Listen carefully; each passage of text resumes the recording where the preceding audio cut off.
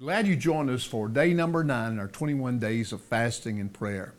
I appreciate each one of you connecting with us as we travel down this road together. Psalm 103 verse 1, the Bible says, "Bless the Lord, O my soul, and all that's within me, bless his holy name." We do that with our whole heart. With my whole heart I will praise your name.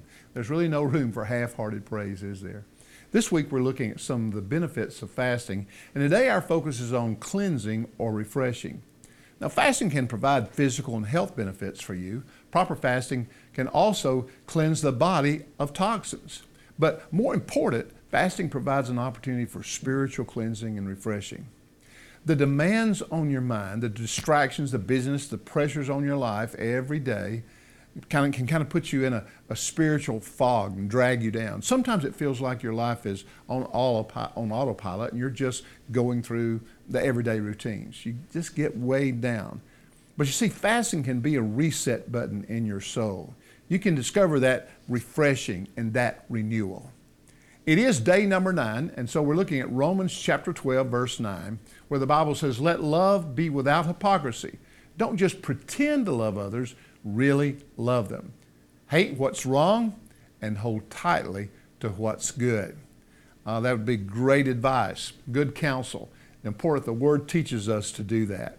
Our prayer focus today is praying for churches, praying for pastors and spiritual leaders. So let's connect together and pray together right now. Father, we're grateful for all that you do in our lives. We want to praise you with our whole heart. We're grateful, Lord, that you have provided a way for our lives to be refreshed, to be renewed. And we can find that in you. I'm believing that many people are experiencing that in their life right now.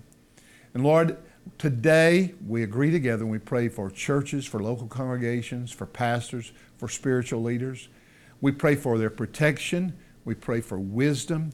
We pray, God, that you'd bless the churches, the membership, Lord, that they would find, Lord, new depth in you, that there'd be revival in their church, revival in their lives as believers. And Lord, we'll see churches grow and prosper and the kingdom of God advance. We thank you for the church. We thank you for those that you've put in place to serve and to minister and lead.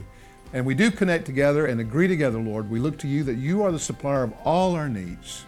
We come to you in faith right now. We know that when we ask, we receive, and we give you praise for it now. In Jesus' name, amen.